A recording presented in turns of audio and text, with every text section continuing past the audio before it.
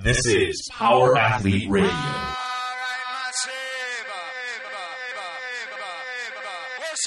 With your hosts, Denny K, Professor Booty, and the Luke Summers. And now, toes forward, hips locked, shoulders set, and retract those scapulars. It's time for some knowledge bombs.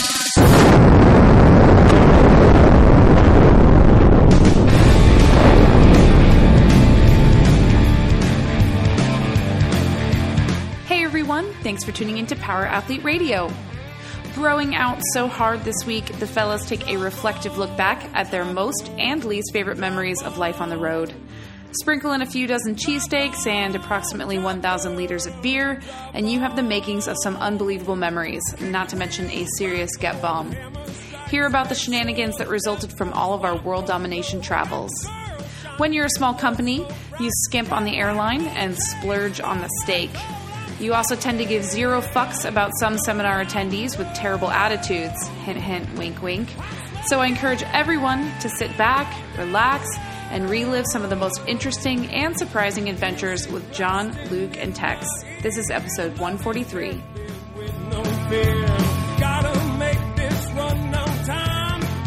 Power Athlete Nation, what is up? You got Luke here. You've got John here. Tex, say what's up. Yo. If you've tuned in to be enlightened with some sort of strength and conditioning knowledge bomb, you might as well tune away now. Tex, John, and I are just decided that, hey, we're going to sit back and rap a little bit about adventures of traveling for the seminar staff. Tex has a list of things that we're all going to kind of round table and just chit-chat, shoot the shit. And it will be entertaining. I can promise you that. So stay tuned and feel us out. And I guess a little public service announcement. If you listen to us on an iPhone or an Android or through headphones and you listen to Power Athlete Radio and you enjoy the experience, take some time, head to the iTunes page and leave us a review. Let us know if you like it or not, because we've got some asshats on the review section who rated us when we were still trying to figure out what a podcast was before Callie taught us anything. And we were filming in my mom's basement next to the furnace and the sound quality was shit. So even though we don't have the best sound quality, we probably still do have the best hair, best shoes, and best content, not to mention probably the most impressive lineup of guests. That's true. We do by far of any podcast, and I've listened to one podcast other than our own.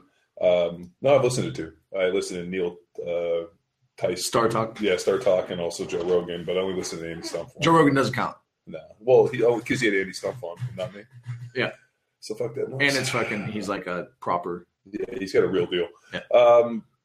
So that should be for the 6 listeners out there, 10 listeners maybe. Give us at least 10 reviews. And if they're not 4-star, don't bother. Yeah, just go all 4-star. Go create a couple accounts. Make them email accounts. Mm-hmm. Like us from those so that, we get numerous things. And if we can, to get some more stars. But I really like the topic of conversation today. I mean, I guess I'll give some backstory. CrossFit Football was started in 2009 at the request. It was kind of, similar to, I think, when Moses went to the mountain and God gave him the 10 Commandments and handed it down. I got a phone call from, Well, Greg. It's the 11th commandment, isn't it? Well, it was actually Greg Glassman. And Thou shalt create CrossFit football. So he came down. He asked me to do it. So I basically carved out my own tablets, and I had to take a pilgrimage to Arizona to present this to him. And at the request of his wife, who at the time when Greg was married to Lauren, Greg was excited and he kept looking around and be like, so what do you think, honey? And then finally she gave me like the nod. And at that point I could leave and go start CrossFit Football. Shortly thereafter, I had to create a website, a program, the whole deal, launch it. And as soon as we launched, I got an email, you have to have a seminar. This is going to be an SME. We got to be able to start seminars.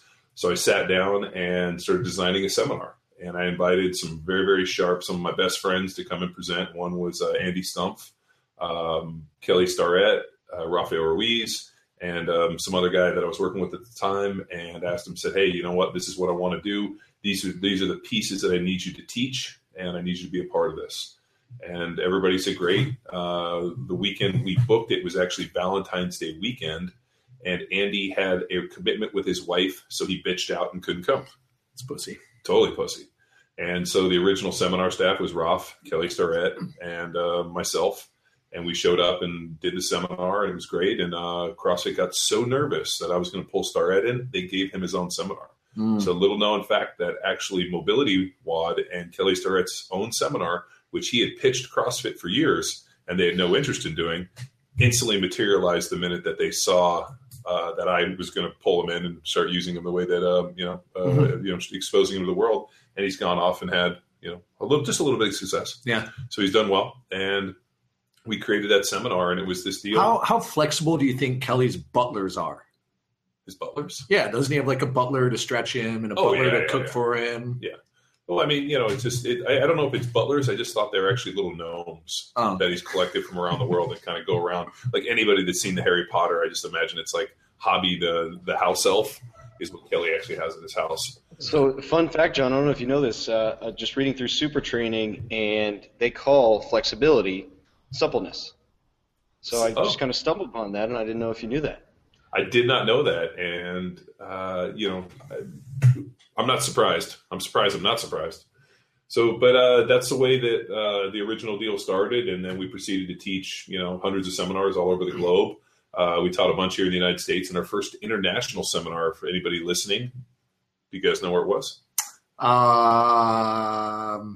First international? Yeah. Do I know this? Have you told me the story? Yeah. Is this Japan or Norway? Norway? It was Norway. Yeah, Norway. So I get an email from these guys that are like, hey, we want to book a seminar for CrossFit football, and we want to bring you to Europe. I said, sounds great. I'm there. We're in. So I send them the request form. They send me all the information back. I submit it. Boom. We book it. Perfect.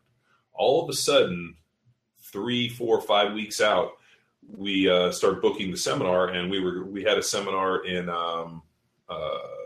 I think we were going to do Sweden after that. All of a sudden I'm booking stuff with my wife, and we're looking at it, and she's like, do you know where you booked this seminar? And I'm like, yeah, it's in Norway. And she's like, do you know where in Norway? I was like, Norway? No, Norway? Yeah. I mean, is it a big country? She's like, dude, you booked this seminar in the Arctic Circle. And I'm like, really? So I get on the map and I look, and we did a seminar in Bodo, Norway. And in the summer, so 24 hours of sunlight, and it was in the Arctic Circle. So we had to fly into Oslo and then take a plane and literally flew into Bodo. And so we show up at this gym in this little fishing town that was like in a warehouse, and we go teach this seminar to 30, 40 Norwegians, Finns, Swedes. I mean, everybody was there, and had just an amazing kick-ass seminar.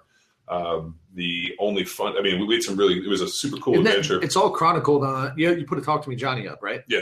In the ebook, there's no pictures. So anybody who's got the ebook for Talk to Me Johnny. Yeah, you can just go on the website. Yeah, go to the website. Our hosts take us out, which is standard. Back in the day when we would go to a seminar, the hosts were always like real, like, hey, what are you guys up to? Can we show you some local culture? Now we go and like Tex and I were just in New Zealand, and like after we're like, figured we grab a beer with people, get to know the culture, talk to people. Where should we go? Not a single fucking person offered us a beer. And Tex and I are looking around. We're like, Jesus, what do we? Well, for the record, I've listened to both you guys lecture, and it's fucking boring. So I'm not surprised people didn't. Okay, so you get the party starter out there. Yeah, dude, people are taking us. We're going all over the country. So we go out and we go out with the guys. We're going to hit these, hit some bars, whatever. And they're like, hey, we got to do some pre-drinking before we go out, because drinks are $30 a drink.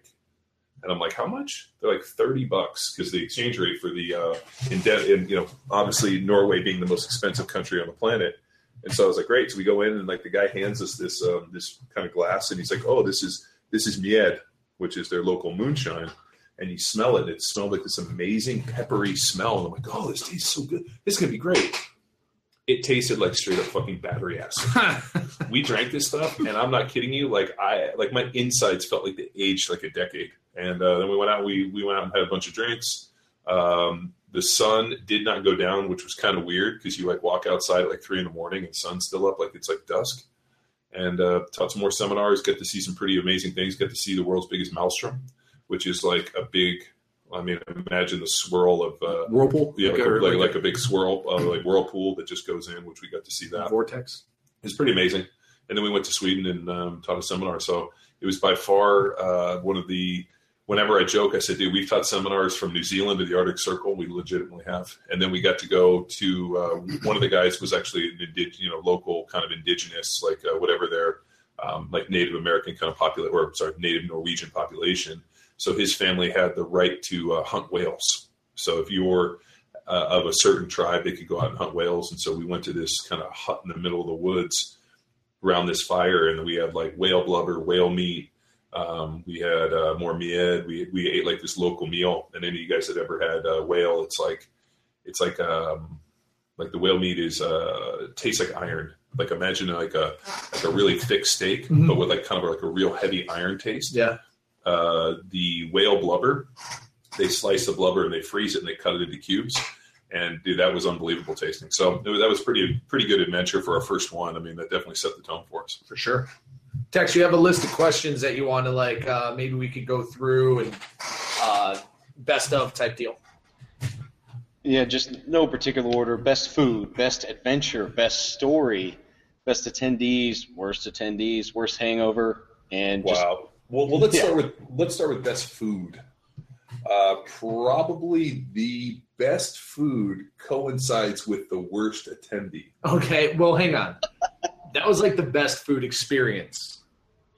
But so you roll with that. I'll piggyback on that. So we go out to Arizona to go teach a seminar at like CrossFit Extreme Arm Tribal or whatever the name of the place was. It was all right, Jim. They were no, it was a great one. It just was something. What was it? I can't remember. Yeah. So we go out to Arizona. We go out and I get a email from Lauren Glassman, who was Greg's ex-wife, who's involved in CrossFit. That she'd started the gym, Captain CrossFit. She wanted to bring our coaches to the seminar because it was local, and she'd show up. I was like, great, bring them on. So they go to the seminar after she invites us to go to dinner, and if CrossFit HQ is paying, they got a pretty heavy black card to throw down. So what do? Unbeknownst to Ben and I. Yeah. Well, I didn't fill them in. I didn't think they would have to. I had to tell them, but I forgot these guys are somewhat unsophisticated in the ways early on. Now you guys wouldn't miss a fucking beat. So we go out and we sit down at dinner with everybody, and the guy comes around and, he's like, taking orders, drinking orders. We get some drinks, and I ask him, like, oh, can I see your wine list? And so he hands me a wine list. I'm like, do you have the reserve list? Which, for those of you guys that don't know, a wine list, there's always a second wine list called the reserve list with all the really high dollar bottles. So we get the reserve list. We start ordering some nice wine. The guy comes around, and the first question I ask, do you have any specials? And he goes, yes. As a matter of fact, we do. We have 40-ounce bone-in Kobe tomahawks that were, $240 a person? Yeah, flown in overnight. Yeah, overnight from Japan, $240 a person. They're usually good to split with like a couple people for the table. And we're like, oh, that sounds good. I'll have one of those. Yeah, and then so then the guy comes over to Ben and I, and I'm looking, I'm like, I'll have the sirloin, the 8-ounce sirloin. John's like, no, we won't. He's having the Kobe tomahawk. I'm like, oh, I guess I'm having the Kobe tomahawk. So the whole table orders the Kobe fucking tomahawks, and these things come, and they're like 40 ounces of ribeye with like a bone coming out that looks like it must have been a pound of bone and then 2 pounds of meat. Oh yeah, we got a medium rare. They come out, we crush these things. I mean, we had like Opus. I mean, we had just some amazing wine, and probably had one of the better dinners that we've had on the. I mean, which is amazing since we've had some pretty amazing dinners, but that one really sticks out in my head. And I think of I forget who always used to comment on the old football, all the old football comments, but one of his sign-offs was "Eat like a Viking." Yeah, and literally Mex. Was it Mex? Yeah. Because we were drinking these huge goblets of wine and we're at a fancy restaurant in fucking like t-shirts, and I always imagine that's what Valhalla is like. It's like we're just like crushing. John just like Ben and I are trying to cut our meat off of the bone, and John looks at us like, "What the fuck's wrong with you?" Like we're trying to be, exercise some etiquette, and he fucking grabs the bone and just like gnawing on it, and we're just like, "Okay, that's inbound." So we start to fucking gnaw on it, dude. It was like so epic. People were looking at us like we were circus animals. So that was an epic experience. But I'm going to say my favorite food experience on seminars is whenever we've gone to Austin. Because Salt Lick, is, well, it's not nearly like the high end of what we did at Mastro's over there. Or that was Mastro's, right? Mm-hmm. Mastro's Ocean Club. If you haven't heard of Salt Lick, and the guys in Austin and people who've been there are like, oh, fuck yeah, Salt Lick. It's a big wood pit barbecue, all you can eat barbecue place where you bring your own beer. Yeah, it's BYOB. And it's like, are you fucking kidding me? So you roll in, get a case of Shinerbach, right, Tex? And you just order the all you can fucking eat. And literally they just come by and like, what do you want? And you're like, I'll have some burnt ends. Like, really? Like, yeah, give me all the burnt ends you got. And they come back with fucking 2 pounds of like, it's just like, I could sit there so for much 2 days straight. Luke and I looked at each other and said, we should move to Austin just for this, to have Sunday afternoon like meeting. Every Sunday, a standing order to go to the Salt Lick, and drink beer and do that. And like, to me, that is that's a little slice of heaven. Right? I would hope. I mean, it is. That's their pit. Like, they have a pit that like you could cook like a whole steer on. Mm-hmm. I mean, it's pretty. It's impressive. Follow them on. So they're on Periscope, I think, and they're on Instagram. And like if you like food and you like barbecue, check out Salt Lick's Instagram. And you'll be like, dude, we gotta go. It's the Mecca. It's in Driftwood, Texas. They have a little Salt Lick at the airport, but it's not nearly as good. They have one in Oklahoma City Airport. I think. It's got to be. You got to go there. You got to do the Driftwood one. Tex, what about you? What do you think? What's on the top of your mind for the food? Best food of all time, definitely Cape Town. That was a great experience as well. Not only was it super cheap, but we were talking was 8-week dry aged steaks. Mm-hmm. We were having steaks for dessert, ribs for appetizer, gator, kangaroo. I think we tallied over 100 species. A lot of fish helped that, but that was freaking insane. Yeah, we rolled up to the pier and we sat down and like we don't know what the fuck we're doing, and I was extremely jet lagged, but we would sit down and the waiter would come up and be like, "Are you ready to order?" And Tex would be like, "We're trying to eat as many different species on our trip here. We're from the States." He's like, "All right, so what are you into?" He's like, it was like fucking what's the dude's? Is it Ron Swanson from The Office? Where he's like, I want all the bacon and eggs. Like, Tex is like, I want every species on the menu. And they just came out with like a huge fucking platter of all these different cuts. And he's like telling us what everything is. And, maybe we had a few wines before that. And I'm like, Tex, you remember what the fuck we're eating? He's like, not really. Just go. And we just fucking crushed it. Well, one of my most favorite memories was when Tex and Callie interned at the CrossFit Football Seminar in King of Prussia, which is the KOP, which is the big mall area outside of Philly. So we were at CrossFit King of Prussia. And, Luke's there, Uncle Dave was there, my wife was there. And Packy was even there. With the kids. Because, as you know, I used to live in Philly and still have a lot of friends there. But also my wife, who grew up in Jersey, still has a lot of friends in that area. So we kind of made it a trip and we all go out. So we have these two young, bright-eyed and bushy-tailed, eager interns named Tex McQuilkin and Callie Hinsman. And you know what? Before we get going, Tex wore the one of my favorite shirts, which was just the one color CrossFit Football with the shield and the full horizontal logo on the back. Yeah. And it was just black and white. He was wearing that shirt backwards. I don't think I've ever confronted him. No. I would wear it backwards. That it was printed. I had just a unique one. No, okay. We had. Let me just tell you about the level of quality control of Life is RX. They printed half of the shirts wrong, and I got them, and they were like, "Well, you can still sell them, right?" Yeah, it's a different product. Yeah, it's just a different one. Hacks. Life is our. Wait, hack is our. There's a hack in there somewhere. Yeah, there's a hack. So. We got these young interns. They come in, and we're going to get to meet them. Little do they know, Uncle Dave was like, hey, we're going to Philly, like the home of the cheesesteak. So, John, you have to know. I'm like, dude, I got you covered on cheesesteaks, bro. I lived in Philly, worked in South Philly for 5 years, and when I was a rookie, I had to go get all those fat fucks that I worked with a bunch of cheesesteaks all the time. So we knew Tony Luke's, Gino's, Pat's, Nick's Roast Beef, all these spots. So I'm like, let's hit him, man. He's like, what's the best one? We'll start with the best. I'm like, the best?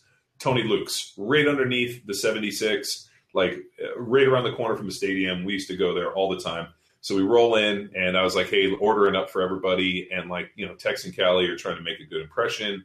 they obviously think we're these diehard, which we are, diehard paleo eaters, gluten free, this whole deal. And we're sitting there ordering. I'm like, yeah, I'm going to need a extra large steak with this. And, comes out on these big Sarcone amazing rolls. With some cheese whiz, which is like battery acid. You're good? Yeah. Oh, okay. We're fine. So we order up and we have these just amazing sandwiches, sit down, and I get them for everybody. We sit down and tear them open. We're eating, and Tex and Kelly are like, are they fucking with us? Are they making us eat it? So we get done and they were like, where are we going now? I'm like, we're going to the next place. And they're kind of look at each other and I'm like, follow me. And if you guys have ever driven with me or behind me or anything, I drive like the motherfucking wolf. Oh yeah, the valley's 40 minutes away. I'll be there in 15. Well, stop signs mean nothing to John. No, well, in South Philly, stop, actually, the sign means slow to observe police. So in South Philly, when the lights go down, you don't stop at stoplights. You basically roll everything because the last thing you want is some dude to come over and carjack you or something bad to happen. And, there's a lot of weird stuff. There's a lot of one-ways. People park in the middle on the street. So you got to be very familiar. And any of you guys that are from Philly or the area know exactly what I'm talking about. You get over on 2nd Street, you never know what's going to go down. So the last thing I ever do is stop. So we jump in, and I'm like, little did I know, Grandma Tex and Grandma Hinsman are over there following us. Putting around. And can't, beep, beep, beep, beep, beep, beep, and we smoke them. We get to the next place. I'm like, where the fuck are these guys? And they're like, we're looking for parking. I'm like, just park on the fucking curb. In South Philly, they pretty much have disavowed any type of parking regulations. You just park wherever you want. And as long as somebody doesn't park and block you in and you don't know who they are, you're fine. So we go out, we go Pat's and Gino's, and then we hit another one for Nick's roast beef, and just got absolutely crushed some cheesesteaks. Mm-hmm. And the whole time, Callie and Tex thought we were fucking with them as a prank, and little did they know Uncle Dave just wanted him a cheesesteak. And in hindsight, Tex, does it all make sense? It all makes sense. So you talk about 8 Mile moments, Sean. That was Callie and I's 8 cheesesteak moment. Yeah. Well, you know what? I remember looking over at Hinsman, and she was like, and I remember thinking like, and now she just fucking ripped it open and fucking mashed it in her face. I would have been like, oh. You run the company. I've been like, you're hired and it's all yours. I saw her there kind of, and she's going to listen to this, but I saw her over there pussyfooting with it, and I was like, What? Yeah. So, is there any other epic food stories? I think that. What is another epic? We had a great one in New York. Another one with Uncle Dave. Odom, Georgia, as well. We had a home cooked meal from Jay Bird's wife. Oh, fuck. Deer he killed on his land. Yeah, and then served to us. Yeah, we did have an epic deal, and he tried to give us some of his rhubarb wine that was like battery acid. We were in Savannah and had another good one. Savannah's always been one of my favorite places. We did a seminar there. But yeah, we've pretty much covered the entire globe of seminars and strung it together with really good eating. What about, let's go to a worst, and how about worst? Worst food? Well, we could do worst food. That's easy for me. What was the worst seminar we've ever taught? Well, I think, let me start with worst food. I cannot get in line with the meal options native to the UK. Oh, yeah. Like going to get breakfast in the UK, which is one of my favorite fucking meals, is you get your bangers and you get a steamed egg piled on with beans. And it's just like, okay. I'm probably another. First off, for my UK friends, I like you guys. I just think the American breakfast is gluttonous, sure, but it's amazing. Dude, and Tex will co-sign on this. When we went to Germany, we always stay at the same hotel. Oh, that place is, and they actually cook all the meat on the Big Green Egg. Mm-hmm. And man, last time we were there, Tex and I had a feast. And then we went to Oktoberfest and tore it the fuck up. Yeah. Oh, yeah. I'm only sad. My only regret is that Luke Summers couldn't make that trip. The Three Amigos. 2016. It's going down. Booked. Oh, it's booked. I booked it with Drake. The Hofgarten Inn. We'll get some. I know. I'm fucking but even breakfast there. You remember what breakfast is? We had to tell the lady he better sell that fucker out so I can be like, baby, you got to watch the kids. The fellas need me. What about worst travel experience? Tex. I know that is every cert for you. I got a few. But what stands out in your mind? What stands out the worst travel experience is that first trip to Germany. There's a lot of good and a lot of bad there from that trip, but it was like 5 legs on the way home, followed after 3 days of Oktoberfest. That's the worst hungover. That's the worst day of my entire freaking life. I had to go from Nuremberg to Berlin, from Berlin to Paris, from Paris to New York City, from New York City to D.C., and it was like being up for 30 straight hours. I lost my shit. I don't know. It was tough. We have a associate who we'll just call Bo Orlando, who's played a vital role in the organization, but is now kind of wandering the world. And he ended up crossing paths with us on that trip. And he's one of my best friends in the world, but he is a party starter. And you find yourselves in the most compromising and memorable situations with him. And it usually involves a couple liters of nice lager. So Tex found himself in the tailwind of the animal that is Bo Orlando. Dude, so when Tex and I are at Oktoberfest, these guys obviously don't know how to, we go into this tent. This is complete fucking pandemonium. And I look over and Tex where do we go? I looked for the biggest group of assholes I could find, and I was like, those are our guys. And we go over, and it's a Canadian hockey team that's over there. No, they were Americans, and they couldn't even. No, it was a Canadian hockey team, but they had a bunch of Americans that were on their team. Anywho, so we found the drunk Americans because some guy was standing on a table just chugging, and John's like, "That's our guy." So we go over, and I see the waitress, and she comes over, asks us for beers, and so she brings us back these massive fucking liters, and I go to and it was 40 pounds or whatever euro, whatever it was. I mean, they were legit beers, and I tipped her out, and I was like, "No, the rest is for you." And she looked at me and was like, "Are you sure?" And I was like, "Yeah, you're doing a great job. Please just make sure you bring it around." You would have thought that I saved her baby from a car accident, because at that point she was whatever we needed, we were there. As soon as my beer was coming down, she was handing me another one. All of a sudden they clear the place out because they got to bring in the next group of people. And so right at the change, she goes, "I got you." And she literally got us at a table. Oh, nice. And brought us lunch. I mean, we didn't pay for anything. Yeah. But just because that tip, and next thing you know, we're there. And my only regret, Tex, for Oktoberfest is that we did not buy lederhosen and we're not in outfits. 2016. You can't find lederhosen for your size. No, there's some big fucking German guys. I think what we do is we try to find outfits here, get them all ready, and when we go, we just straight up rock the outfit. Power Athlete branded lederhosen.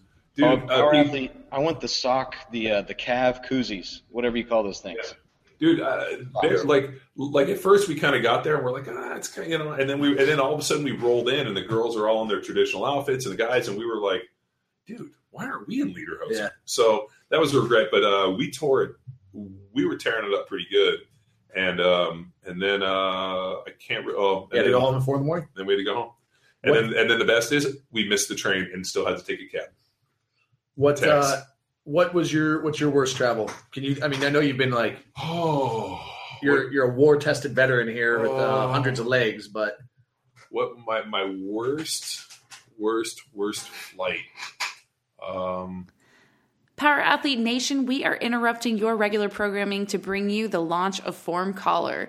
We've worked with the team from Form Lifting to develop what we believe is one of the most essential training aids for any coach or athlete. The device attaches to the barbell like any other collar and measures force, speed, acceleration, and power, and sends this info to your smartphone instantaneously as you train. Yes, there's an app for that. Unlike any other wearables we've tested, the metrics provided are accurate and meaningful and provide yet another layer to your training that will help drive more effective power, strength, and speed adaptations. Having instantaneous access to info like this during your training is a pure game changer. Make sure you guys head over to pahq.co/formlift. That's capital F ORM, capital LIFT, for more information on how you can get your Form Collar. Now back to the show. Man, that's a tough one. I can think of when I was in Toronto, and this actually happened to Tex and I. That's what I was thinking. Yeah, where the rental car place was where you turn the car was off site, and we couldn't. And I dropped Tex off. I go, because he had an earlier flight. I go there, and I couldn't get anybody to give me a ride, and I couldn't get a taxi. So I had to basically huff it whatever it was, 2 miles. I'm like, I got to be on this plane in 30 minutes, and I'm 2 miles, and I'm trying to flag people down. There was nobody there, the whole deal, and so I end up hoofing it there, and I get there running, get my ticket, go up, and they will not let me on the plane. Mm-hmm. And I'm like, oh. So I had to go back, get a place, and text is they canceled my flight too. I was like, son of a bitch. So we had that, and then flew out the next day. So that one kind of sucked. But I think probably my worst trip was when we did Denmark years ago. My wife booked the seat, and I got an aisle, and then when I got there, they upgraded me to from coach to whatever, business or whatever. Yeah, well, the mid premium. Yeah, not first class, but kind of that extra legroom. Extra legroom. And they fucking put me in a middle seat, and I'm like, fuck, I'm in this middle, and these dudes sit next to me. That was this 350 pound 5'10" German dude, and then this other guy that's kind of tall and lanky, and I'm stuck.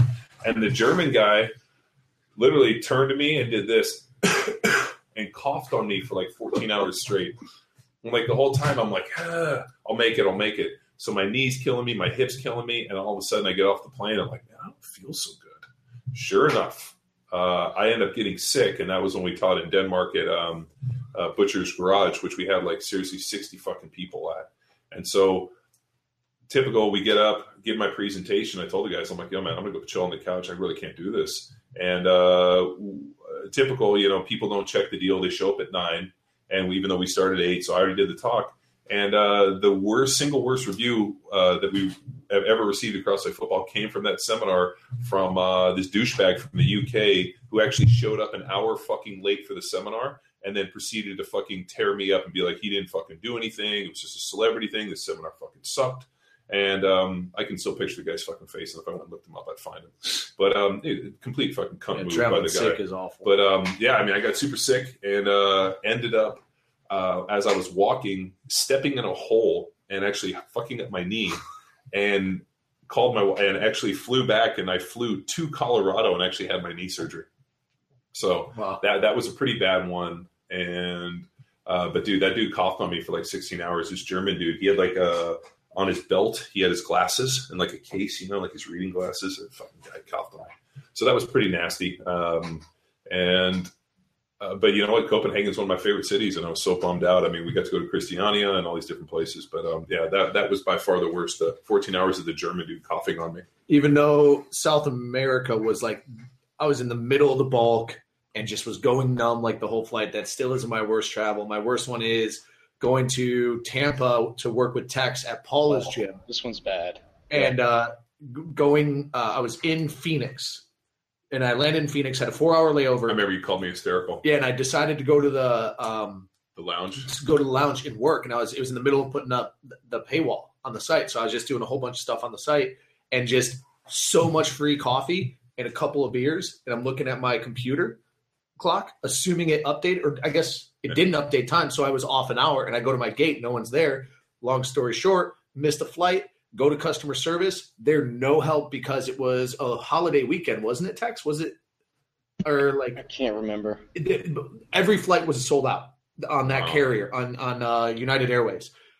So I called you and Kate to see what to do, and you're like, just get there. So what does a guy do when he's really in trouble? Call my mom. Mom's a travel agent. I'm like, Mom, find me any flight that will get me to fucking get me to Tampa ASAP. And she finds me a flight that's routed. It's a red eye from LAX. So I got to fly I flew out of Orange County to Phoenix, from Phoenix to LAX. When I land in LAX, I'm boarding the plane, and they fucking shut down the terminal, and security comes in rushing in. Because it was in the midst of airport, there was a lot of airport bombings and shit. So they're like, somebody bombed the airport. And I'm like, 1, I'm going, fuck, I'm leaving Tex to this seminar. And 2, I'm like, I'm in a fucking huge airport that's potentially being bombed. Wow. Turns out that somebody just crashed into a guardrail, made a loud noise. And dude's like, that sounded like a bomb. And then it was like a scene out of fucking Meet the Fockers, dude. Yeah. Or Meet the Parents. So once they shut this whole thing down, I have to get to another terminal. They decide to just keep my terminal on lockdown in case of any suspicion, which I totally respect because, like, I think that airport security is paramount for sure. But they now have to search everybody in the airport or in that terminal. So then I get through, and they're like, I tell them my situation. They're like, you have to go to custom services or special services. So anyone who's stayed in the special services line in a fucking terminal for a carrier knows that is a death wish, and you were there for 3 hours. So what I ended up doing is I just went to security gate, and I'm like, oh, I lost my boarding pass. And they're like, oh, okay. And I'm like, but I'm about to miss my flight. And then they just fucking escorted me right to my flight. And that sucker, thank God, was delayed for 45 minutes. So then I take a red eye on Spirit Airlines, which is like the worst. That's a bad one. And I wasn't even getting into Tampa. It was flying me into Fort Lauderdale. So bitch. I red eyed on Fort Lauderdale. I have to rent a car and then drive I get in at 6 a.m., rent a car, drive from Fort Lauderdale to Tampa. I've done that drive. And I basically am no sleep, show up, and Tex is in the middle of warming everybody up because Tex was green as a fucking button, dude. He didn't know. He kind of stumbled through, I think, the What is CrossFit Football enough, and then took him right into the warm-up. And then right as they were finishing up. Just waiting for you to show. I walked in like Jerry on the Seinfeld episode where it's Kenny Rogers chicken and the light is going through. He's like, no sleep. And then but that was the worst travel situation. That was basically 9 a.m. to 5 a.m., of just straight airport and bullshit and airplane. The first time we went to Australia, we were flying on a red eye from LAX to Australia. Rolf had to fly from Tampa to LAX, and we were all flying together. It was Ben and Rolf and I.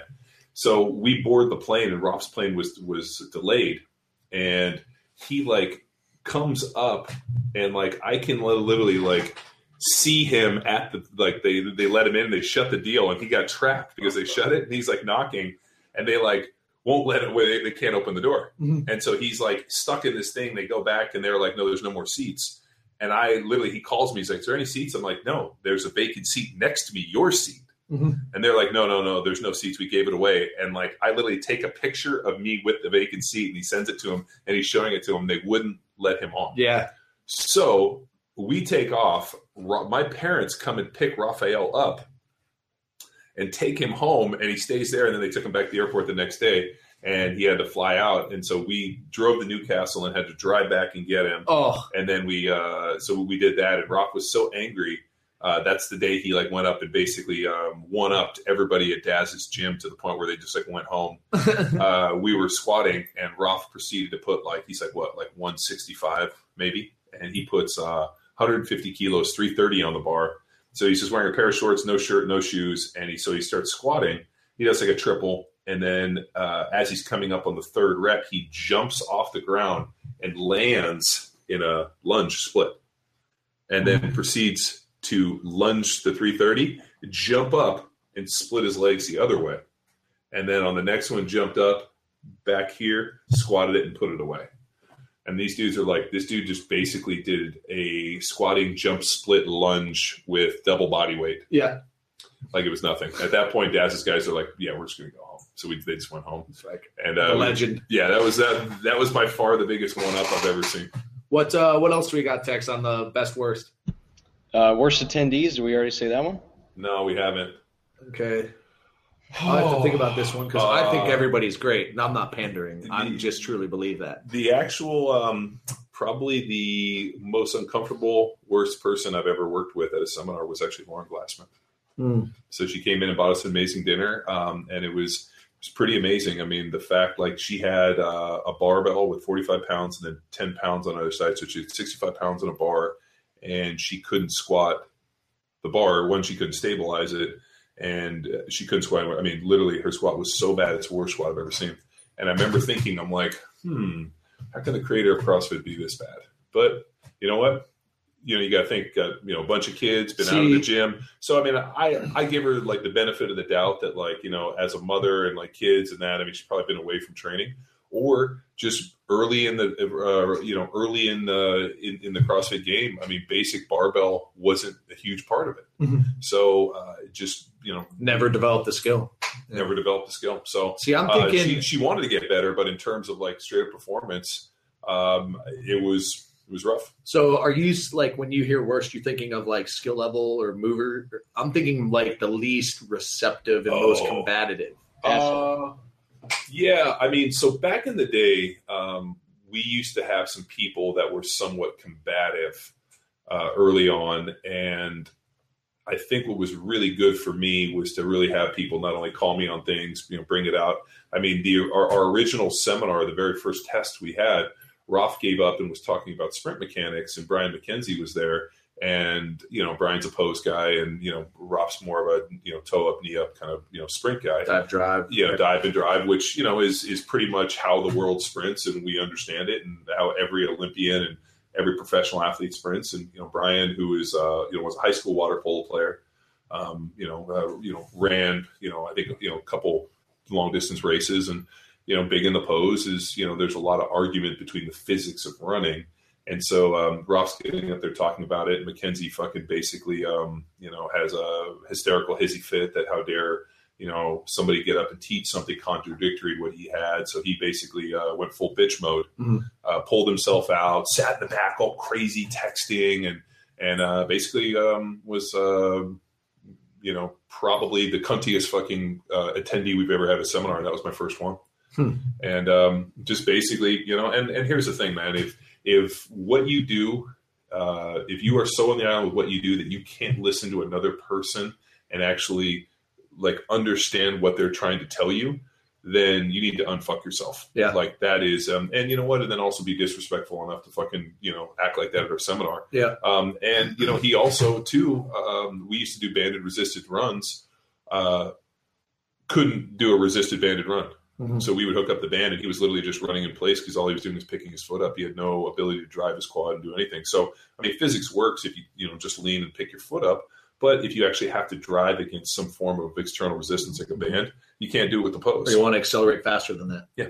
So, and it's, I'm sure he's got a long list of, accomplishments of people he's worked with. But at the end of the day, like, you have a guy like Raphael who has coached Olympians and worked at the highest level in terms of sprinting, running, and himself was ran the Texas relays in high school and ran at college. And, when I met him, he was training Olympic sprinters and, hurdlers. And so, opposed from a guy who was a decent water polo player in high school, I guess. So, but that was pretty telling, especially about my early days with the seminar where, or another interesting one was we had at that first seminar in Australia, we get up and, we do the programming, and we ask for guys to get up and present their programming. And there were 4 dudes there that were at the seminar that were rugby, Aussie rules football guys. These dudes were every bit of about 6'5", about 225, 230 pounds. And these dudes were probably the most shredded athletes I've ever seen in my life. Like, the dudes took their shirts off, and I was like, that dude has a muscle I've never seen. Yeah. Like, the guy had like an extra muscle in his oblique. Like, they looked like pro bodybuilders, but more shredded. Obviously these guys were, not only, super high fitness level. I mean, obviously on some drugs, but who cares about that?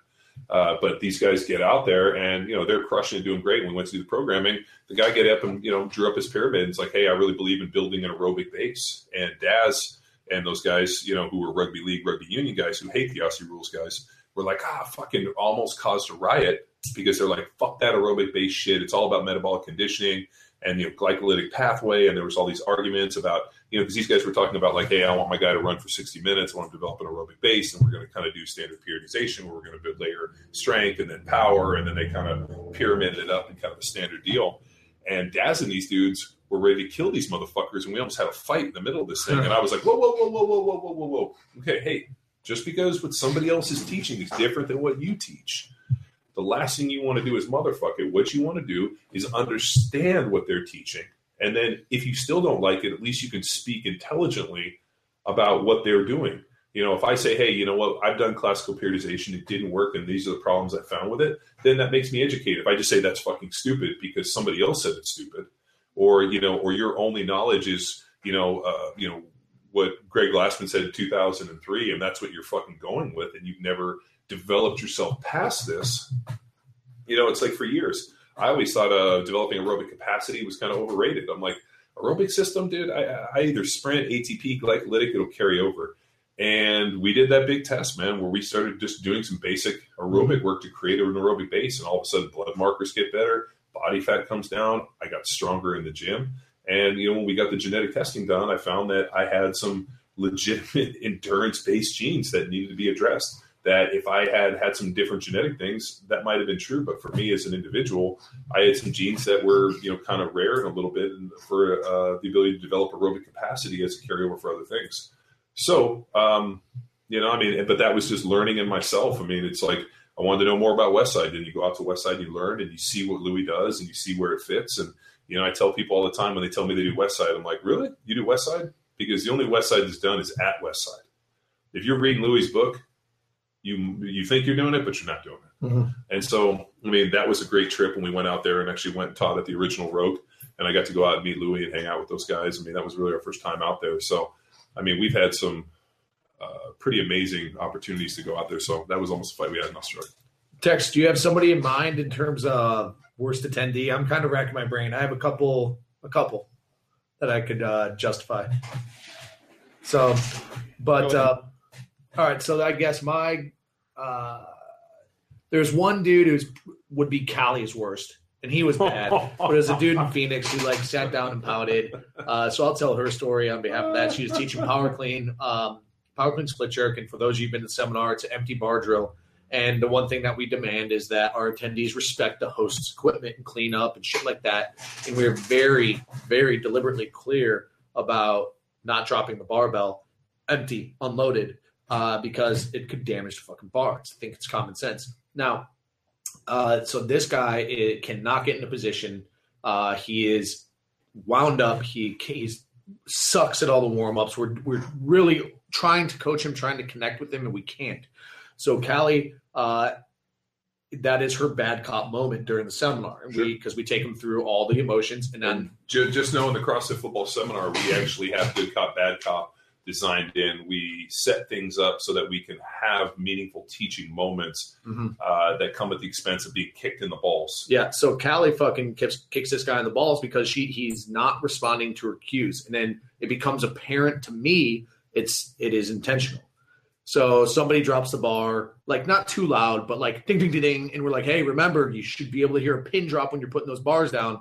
So this next time, Callie's cueing the guy up. He's not doing it. So he just stands up, puts the bar in a high hang, and drops it and stares at her. And Callie's like, everyone, please kindly put the bars down and everyone sit down, knowing this fucking guy wouldn't sit down. And she's like, do you know why you stand out? Because you're an asshole and you're not a member of the team. And then he goes, I can't take this anymore, and storms off. And then I'm like, God damn it. We should let this guy go. But at the end of the day, we're representing a bigger brand. Let me get the big guy's opinion. So I ended up fucking fluffing him and making him feel better. I'm like, hey, should I fucking kick this guy out or should I fluff? I told him, I'm like, hey, if he's so John says yes, and then I decide not to. Yeah. Luke calls me and goes, hey, what should I do? And I'm like, because, whenever there's a seminar text, you guys know this, dude, I'm always keep my phone waiting that for, I always, even if it's a report, this is what happened or whatever it comes down to, it's always important. So Luke texts me or calls me and says, hey, we got a problem. What should we do? I'm going to boot that motherfucker out. If he's fucking disrespectful and he, because a lot of guys have a tough time taking coaching from women. Yeah, and it was a gender thing. It clearly was. Yeah, and I'm not taking this from abroad. And, fuck that.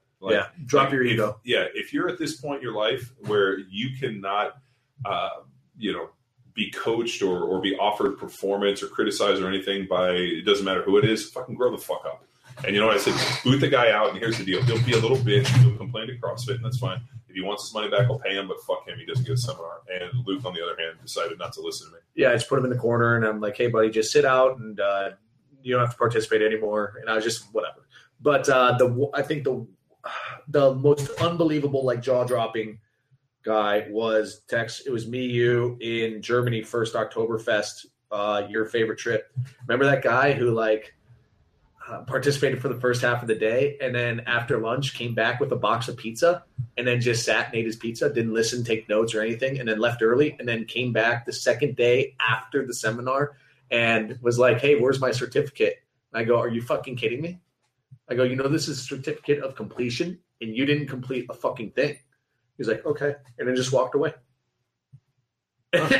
Remember that guy, Tex? So as we're talking about it, Hey everyone! What better way to enjoy one of John's stories than to cozy up with a nice cup of hot cocoa? But you're not a fucking child. You're a power athlete, which is why you need to head to shop.powerathletehq.com and purchase a man's drink. Caveman Coffee Co. and Power Athlete HQ have teamed up to create a deliciously intense blend fit for the stimulant-craving adult in us all. Head to shop.powerathletehq.com to get Cold Blast immediately. Now back to the podcast. we went to teach a seminar in San Antonio. So we go to San Antonio, we teach a seminar, and it was actually at Elite CrossFit. I think it's what's his name? Jeremy. Yeah, Jeremy. Not Austin. Yeah. So we go teach a seminar there. This was really Roth was there, Ben was there. This is my opportunity to try to let Ben lead the seminar and really avail himself. So we had a whole game plan. Hey, I want you to do. I'm going to get to do the initial talk, and I want you to do this, this, and this. And Ben's like, I'm ready. And I was like, well, here's the deal, man. I'm going to as soon as I did it, I'm going to get in the car. I'm going to go get a coffee, and I'm going to come back. I don't want you to be nervous about being able to run the show, but you're in charge. So we get up, give a talk, go get a coffee, come back, and Ben got up there to present, and Roth got pissed at him and basically just fucking belittled him, sat him down, and then took the seminar over and was running off the fucking rails. So Roth is the worst seminar attendee. Oh, by far the worst, right? The worst. So I come back and I see them like doing some crazy shit. I'm like, whoa, what the fuck happened? And Ben's like over there, like kind of like disheveled. He's like, what happened? He's like, well, I got up and I made this error, and Roth fucking blew up and this. And I was like, Jesus Christ. All right, fine. So I get the thing back on the rails, and we go for the workout. And very simple. 963 deadlifts, pull-ups, resisted runs. Simple. So we're going through the deal. We put the bar up, and we all go as a group, 3, 2, 1, go. All of a sudden, I look over, and this fucking guy is going. And I go over, and I'm like, whoa. He's like, I'm fucking going. This. I'm like, settle the fuck down. Put your bar down. Wait for the group. The guy's like all burned up. Like, I'm fucking, you can't stop me. You know, I felt like he was like, Mark Wahlberg in The Other Guys. I'm a peacock. You got to let me fly. Basically gives me that. And so I'm like, Jesus Christ. All right, let's go. So the guy goes and complete dog shit. Like rounded back deadlifts. Like the thing was so fucking bad. And his partner, who is by far my most attendee, was driving a yellow convertible turbo Porsche. And the license plate, Por Vida for life. Mm-hmm. So good old Por Vida, when we went around the room, turns out he's a nurse, male nurse. Mm-hmm. So as we're going through the deal, he's supposed to be coaching up his guy, and I start yelling at him like, dude, your fucking athlete looks like dog shit. And he's like, oh, he says something to me, and I was like, hey, Por Vida Nightingale, pull your fucking head out of your ass and get this guy on his fucking deal. And the guy like looks at me, and at that point he's all like fucking burned up, dog shit. I go over and I'm like literally, I'm like trying to talk to these guys. I'm like, dude, this is not the standard we're going with. I explained the standard. You did not meet the standard. What's the problem? So, and the guy like cops me some attitude. And so his partner, who he handed the band to coach him, I snatched the band and I'm like, you know what? I am coaching you. So let's go Por Vida Nightingale. So the guy looks at me and he's like, okay, no problem. And he goes, hey, can I do, another warm-up rep just to get ready on this deadlift? I was like, yeah, pull a warm-up. He goes down, pulls a warm-up, pulls about 2 inches off the ground, and then starts yelling that he hurt his back and proceeds to lay down on the ground. Didn't do the workout. So he basically bitched out with a fake injury. Love it. And then at that point, Por Vida Nightingale was extremely hostile towards me. And that's when we were doing the nutrition talk. And he asked me, what about native foods? I'm Mexican. I grew up on a diet of rice and beans. Why are you saying those are bad? And I'm like, well, based on your performance, nobody should eat rice and beans because you were by far the shittiest fucking attendant we've ever had. Mm-hmm. At which point his face looked like, and he left. John knows how to glamour people. And he wrote me an extremely scathing review. And the best part about it is his gym's out of business because he fucking sucked. That's bummer. Fucking that's bummer, man. Fuck him. Tex, what do you got? I had to dig a little bit to find this review here. So the worst attendee I ever had, his name was Masks in the review. Is just Big Daddy. So we had a few conversations about this. But just pulling the review, I don't know who it was. So I say he's the worst attendee because he didn't, say this to my face or leave his name. But he said their concept of the athlete, it sounds elitist. if I knew all we were going to do is warm up drills during the seminar, would not have attended, I don't see the cert being around much longer. So the guy didn't leave his name. I don't know who he was. And well, he did leave his name. CrossFit just blacked it out, which makes me believe that the Borg has done something more to disrupt something. But I remember getting that one, and I had to. Well, contrast that with literally. Okay, so let's say we have 20 people. We tend to get 5 to 10 reviews. We don't. We get one, maybe Okay.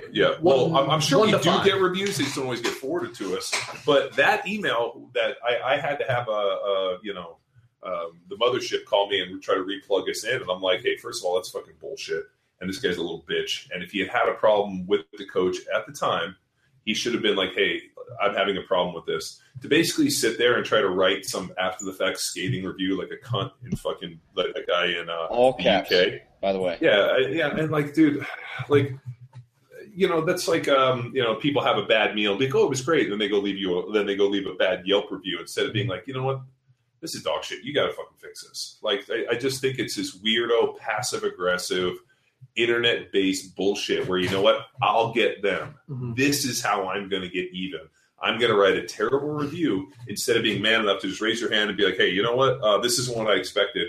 Why are we doing this? And really confronting people, because I firmly have to believe that, if you're going to pay money for something and, you have a certain expectation, you need to be able to express yourself for that expectation.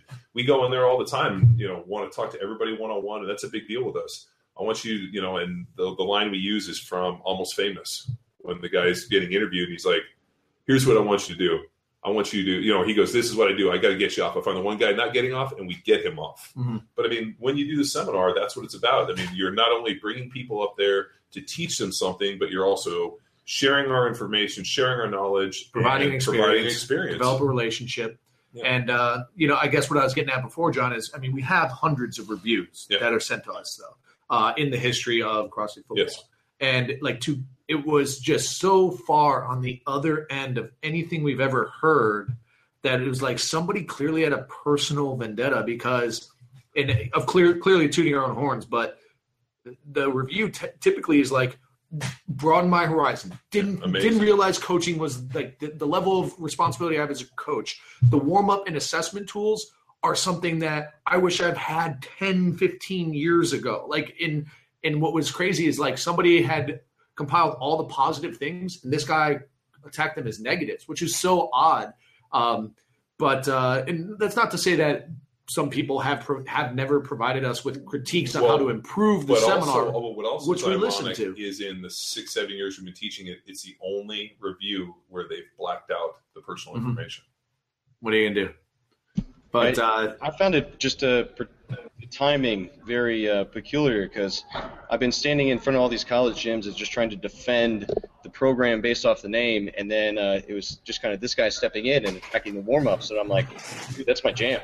The warm-ups are absolutely everything, and then the connection between the weight room and the field, and I've been defending that for freaking 2 years, and I had this kind of guy who's very limited understanding then just directly attack that one thing.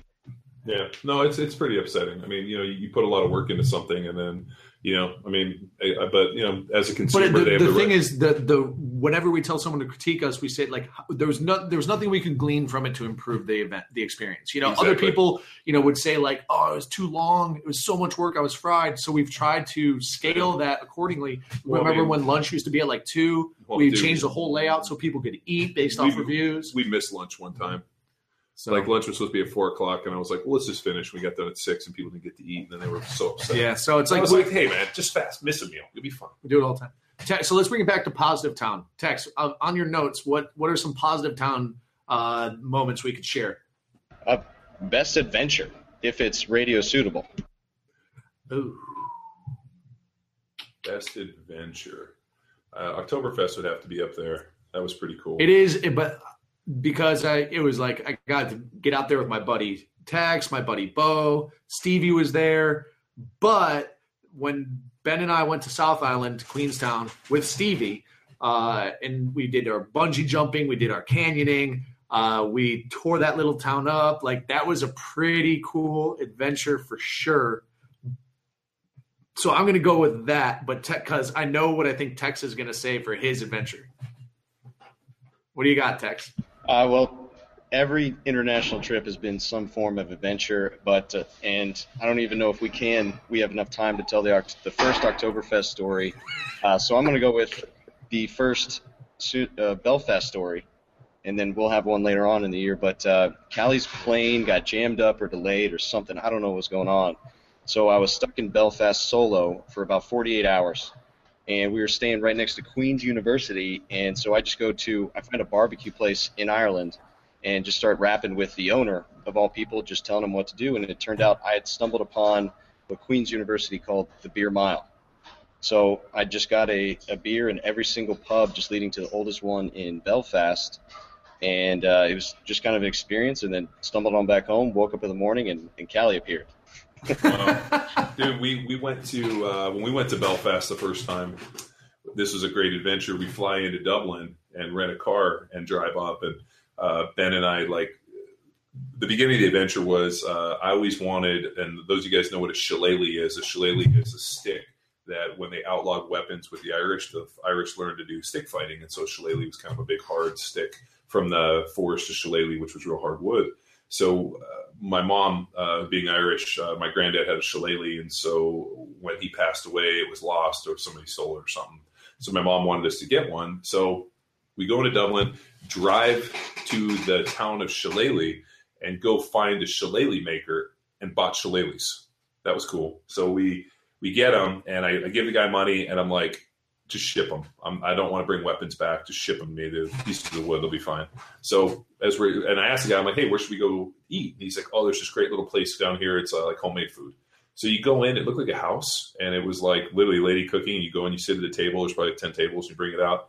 And I remember they had, it was a turkey and kind of like a Thanksgiving deal and with a gravy. And I asked her, and I was like, is there any like gluten in the gravy? She's like, no, I don't put any gluten in there. Well, like a dumbass, I should have said, like, is there any flour in there? So she ends up putting the gravy on. I eat it, and all of a sudden I get out to the car, and I'm like, I don't feel so good. And all of a sudden we're driving, and I start like kind of seeing spots. I'm not feeling good. Ben doesn't drive a manual, so I got to pull over and like take like 20 minutes to basically compose myself from this meal that fucking just gluten bombed me to the end of the world. So we finally get on where we get back, and we all of a sudden have to go pick up Uncle Dave, who had flown in special for this. Uh-huh. So we go to the airport, pick up Dave and his buddy. Our buddy Dave was stationed over in the UK, and so he was leaving to go back to the States, and then his replacement was coming in. So we pick those guys up and then drive up to Belfast in Northern Ireland, just fucking hauling ass going up there. So we show up at the seminar, teach the seminar, have a great deal. But before the day we got there, Zelensky actually met us, and we went to this place. I think it's called Best of Belfast or Taste of Belfast, but it's like supposedly like a real good place. We sit down. All of a sudden we start getting drinks. We're having a good time, getting loud, and all of a sudden I look over and there's like gay pride flags everywhere, rainbows. And I'm kind of like start noticing, that obviously this is, alternate lifestyle kind of bar and restaurant. And Uncle Dave, who's had too many drinks, is just dropping like, the most inappropriate comments and statements in a place like this. And I'm like looking at the owner and the bartenders who are just like, these guys. So needless to say, we stayed there, and we actually continued to drink and drank so long that we ate another meal. Nice. Which is one of my favorites. It's a double dip. Yeah. And which takes me to another story in a second. But we had an amazing seminar and a pretty good adventure. But where this was the scariest thing, I go into my room, whatever, get in bed, sleeping. All of a sudden, I wake up and there is a guy standing in my room. And I look over and I sit up. And this dude had a key. Somehow he had gotten a key to my room. Uh-huh. And the guy's like looking at me. And all of a sudden, dude, I go into like fucking battle mode. Up. And fucking I'm in my thing. I can't remember if I was naked or not, but it was probably a good chance. Literally out the door, chasing this dude down the hall, and this drunk idiot's fucking running. And he fucking ran faster than me and fucking smoked me. But that was a pretty good night. But we did have a pretty good adventure in Amsterdam on our trip to the UK. That was pretty funny. So, but we actually ate at my favorite place called Barney's Uptown. If those of you guys know Amsterdam. So, yeah, no, I mean, we've had some really, really solid adventures. I mean, it's so ironic that I had this really killer job where I played at the NFL and I had all this time off and all I did was train. And sadly, it took CrossFit Football and Power Athlete for me to travel the world and see the world. Uh-huh. Which is kind of upsetting that when I had all this free time, I should have just been doing that, right? Excuse me. Thank you. Yeah, no, it's crazy. In hindsight, looking back, I should have like every off season and been like, all right, I'm going somewhere. I mean, we went to Brazil and a bunch of different places, Puerto Rico, but I should have been like, this year I'm going to Italy. Like every year, picked a place and gone them when I was single and didn't have a wife and kids and everything. So that would have been nice. I should have done that. What else we got, Tex? Let's see. We crossed everything off on my list. I mean, there's Dr. Tom time, but I don't know if we got time for all those stories. No, we can't talk about Dr. Tom like that. Inky? As the guys like to refer to him, Dr. Cosby. Chad Hobbs is like, you mean we went out with Dr. Cosby? Yeah, Inky's story is by far one of the best. He's just a wild, like he's on 10 cylinders 24 hours a day. Well, he's taking like 400 neurotropics. Yeah, I get it. Yeah, he told me that he bought every neurotropic on the market, and he takes them all every day. It's crazy. I mean, but I guess anyone who's listening to this who's like, what the hell is this seminar? We do a seminar for CrossFit called CrossFit Football, which is called CrossFit Football because John played football. Yeah, so when they originally suggested the name to me, it was like, hey, we should call it CrossFit Football. I'm like, no, it's a terrible fucking name. They're going to think it's going to be bad. It's, no. People will get it because you played football. And I'm like, they're not going to get it. And people still don't get it. But it's reason called CrossFit Football is because I played football. It's a strength and conditioning seminar for power athletes. Yeah, and to give a synopsis, what we talk about is what we refer to as our primal movement patterns. And it's just how do you scale going from the ground level for a guy who walks through the door and doesn't really care about his fitness and wants to improve athleticism. And when we break down athleticism, it's something that I've just kind of been a term I've been tossed around as the economy of movement and efficiency. And what we see at the high level of if you're going to be a competitive CrossFitter, I mean, it's the same exact shit. It's how can I be the most efficient with my body, with or without an external force. And that's all the seminar is about, that and then developing your ability to sprint and be fast. So I think just to add my favorite part of all these seminars and adventures is that we sit down with napkins and we try to decode athleticism. And so it's been like a combination of 3 different years and like 30 different bar napkins, but it's freaking great. And what it's come up to, I mean, we have our working definition, which we have on our wall over here about seamless and effortless execution of problem movement patterns through space. But it's been a wild ride. And I guess if you haven't been to this thing, obviously go. We've dropped the price because we want to get to more people. We're all over the world. And if you've been to it, I don't know. If you have an idea, come again. Or if you're like, hey, you guys should do this, then maybe we'll do that. You can just tell us. Or maybe if you want to be part of seminar staff and travel the world and basically have cool meals and have a good time, you should always approach us. And we're always looking for able-bodied, intelligent, good coaches with a thirst for knowledge and life. And that's what we're all about. And originally, our original plan, which has since been improved, was, hey, here's the deal. Tex, Callie, you're going to have to give up everything, come out, and learn for a year and a half before you can get a first swing at running your seminar. No, we don't do that anymore. So what Tex has put together is what we're calling, I guess, a code name is Power Athlete Academy. So we got like 10 people in there now, which, it's an attempt at accelerating the learning curve required to become what we would consider a master coach in part of the seminar staff. But that's something we're tinkering with right now, which is like an online academy. It's fucking so rad. We got 10 people in it right now, but that's probably something that'll be public here in 3 months, 4 months, 5 months. Yeah, once we get through the testing pilot and be able to really develop the curriculum. And right now we're still filming all the lectures, and it's kind of a living, breathing deal. And I think that we can establish with this first pilot group, the kind of the beta, that allows us to roll out a bigger deal and really kind of understand the magnitude of what it kind of fits and where the kind of the problems are. I mean, Tex and, Levi have done a great job, and especially, coming from academia and working as a teacher, you never really know how things are going to develop until you give that lesson plan and the questions and how it sits. I mean, same thing with the programming. I mean, until we launch it, we don't really know. I mean, I can foresee things, and then I'm completely blown away by what people come up with. Yeah, there's no crystal ball. Well, there isn't. I mean, who would have thought that,